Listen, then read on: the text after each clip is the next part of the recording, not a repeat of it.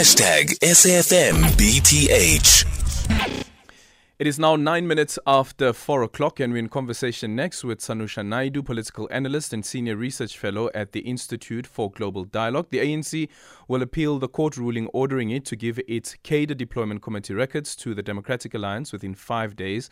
The court said the ANC's decision to refuse to give the opposition party access to the information is unlawful. If the ruling stands, how would it affect the governance and political parties deploy into strategic positions? Sanusha, good afternoon, and thank you so much for making time for us. Let's start off here. What do you make of the court order first? Good afternoon, Aldrin, and good afternoon to your listeners. I mean, it's always great to be on the show. I think it's quite a telling, and it's not an unprecedented decision, because if you look at the ruling that the judge had attached to the decision to ask the ANC to make these documents available to the DA.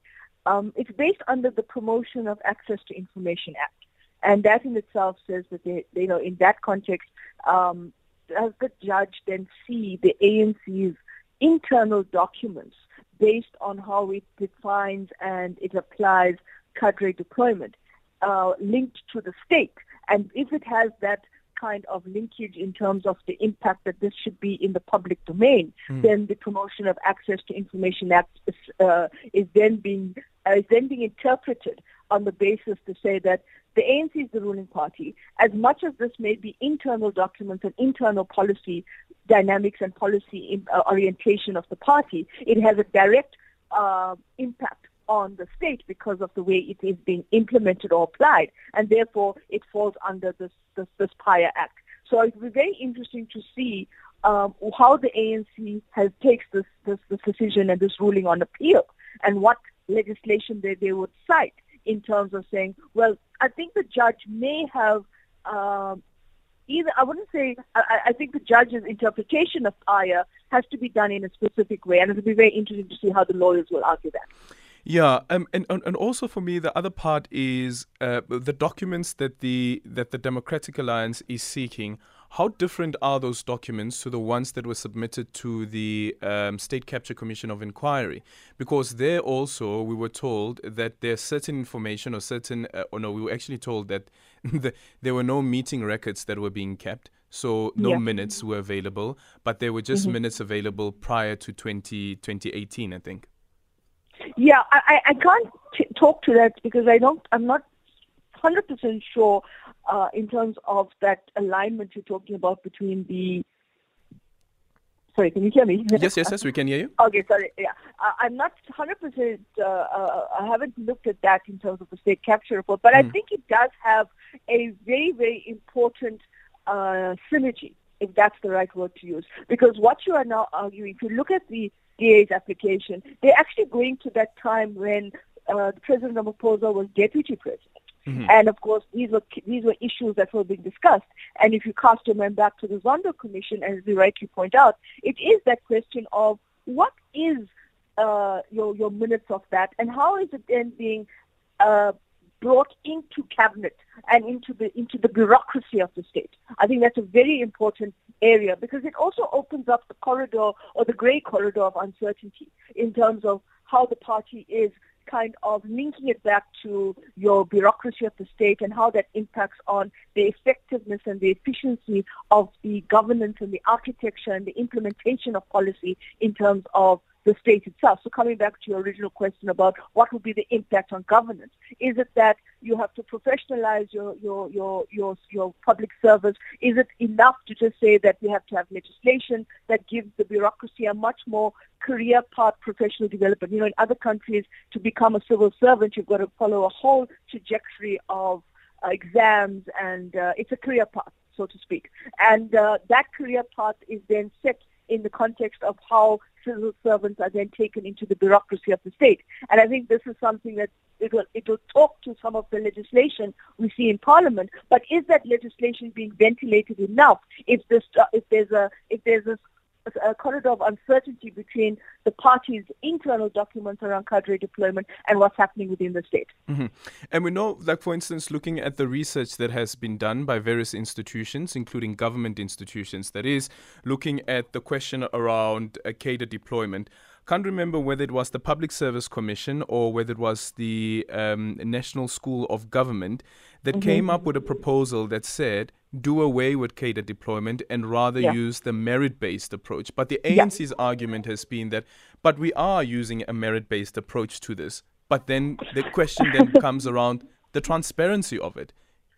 Yeah, I mean, I would think that if they are using a merit-based approach to the way in which appointments of civil servants and appointments of people within the architecture of the state, the bureaucracy of the state is taking place, and these are key individuals that will push policy and process policy and implement policy going forward in terms of all of these the bureaucratic red tape or the kind of people that just sit in there and they're not getting the job done.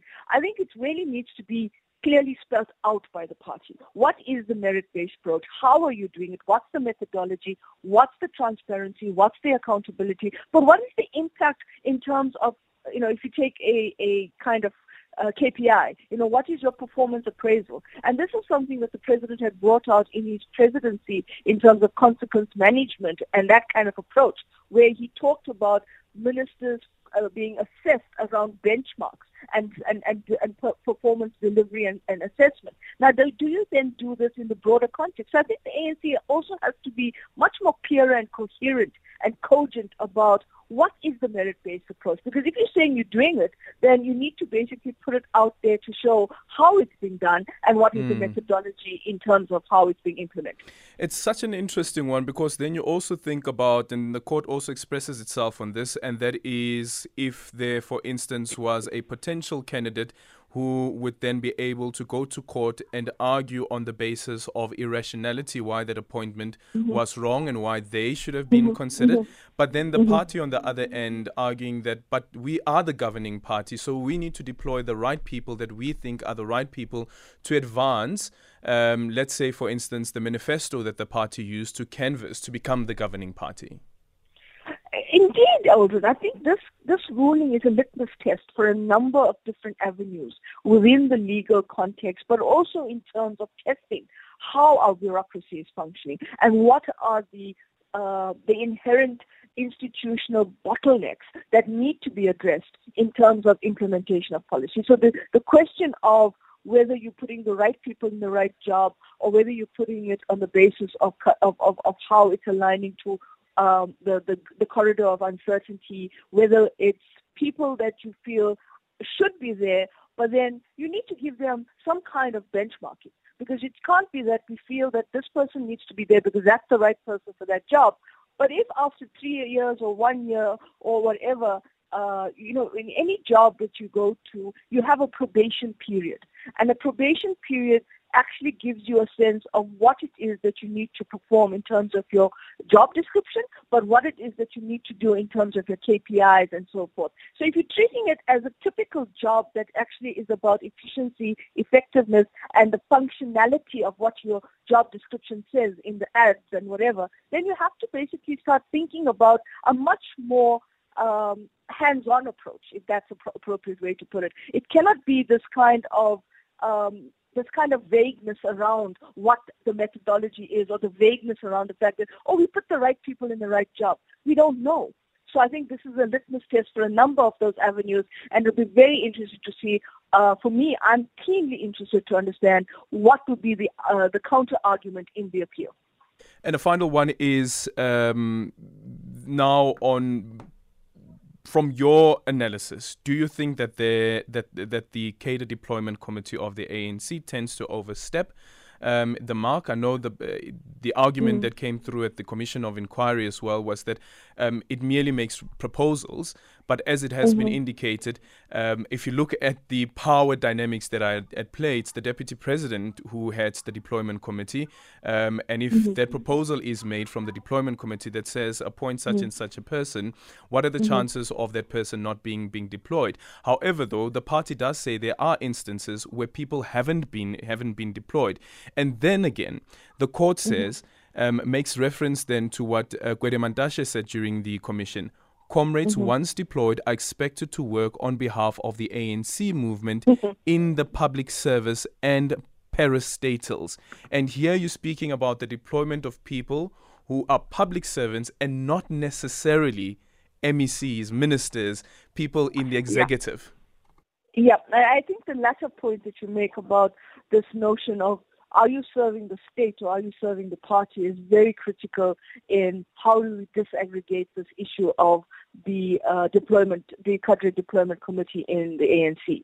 Because if it's just about making proposals, recommendations, and it makes that, and it has to go through the necessary channels and processes and go through the necessary vetting within the party, then I think the statement made by Gwede Mantashe is a little bit in that area that I referred to earlier as the grey corridor, because then it becomes a question of who are you accountable to? Are you accountable to the state or are you accountable to the party? And because I think there's this whole dilemma of where the party ends and where the state ends and vice versa, it becomes almost this kind of this kind of, you know, revolving door where you're not certain that your accountability and your line manager or who actually is the executive authority that actually is overseeing this process, is it the party or the state? And I think this is something that we have to